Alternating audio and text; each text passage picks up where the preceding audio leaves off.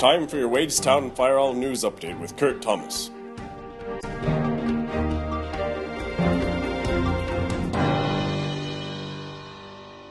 Coming up tonight, is anyone still listening to radio news? Maybe you'll find out at 6. Good evening, everyone. I'm Kurt Thomas. Tonight's top story, Sheriff Alan Gaither has decided to retain the services of Deputy Warren Ward. Ward had previously served for 8 years under the previous sheriff, Michael Walsh. Sheriff Gaither praised Ward today, saying that his excellent service record speaks for itself and that his experience will be invaluable in the years to come.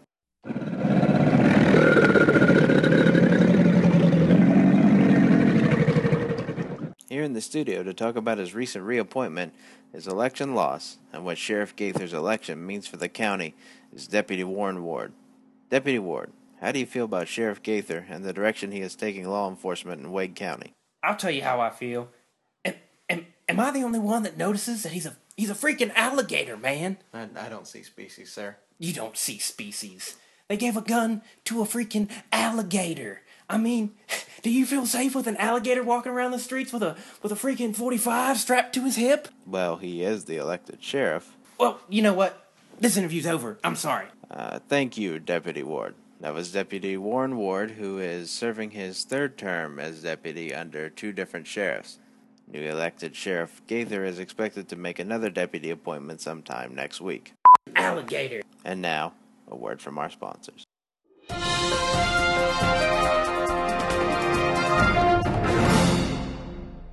Uh-oh, Mom. Looks like those kids have made a mess again. Luckily, you have sawbuck paper towels, so there's no need to worry. Would you just look at what you did? Just look at... You slapped that everywhere, all over the floor. Don't just stand there. Clean it up. Clean it up now. I want to slap you. Wipe that up right now. We have a whole roll of sawbuck paper towels. 3 times more absorbent than the leading brand. Just make sure you get all of it, child. Oh, my fresh, clean floor. Mommy needs pills. Sawbuck paper towels, because motherhood is tough enough.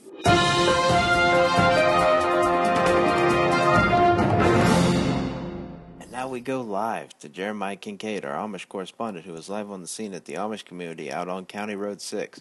Jeremiah, what's going on right now?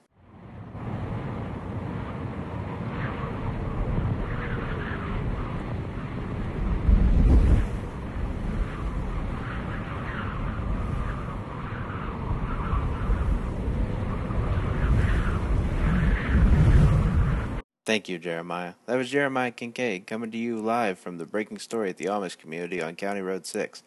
We'll have more details as they become available.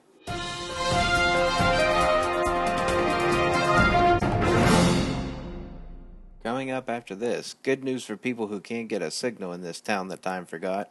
We still play music. Stay tuned for music of varying qualities. At your Wadestown News Update, this is Kurt Thomas, signing off. Wadestown Fire Hall, we've got tables and chairs.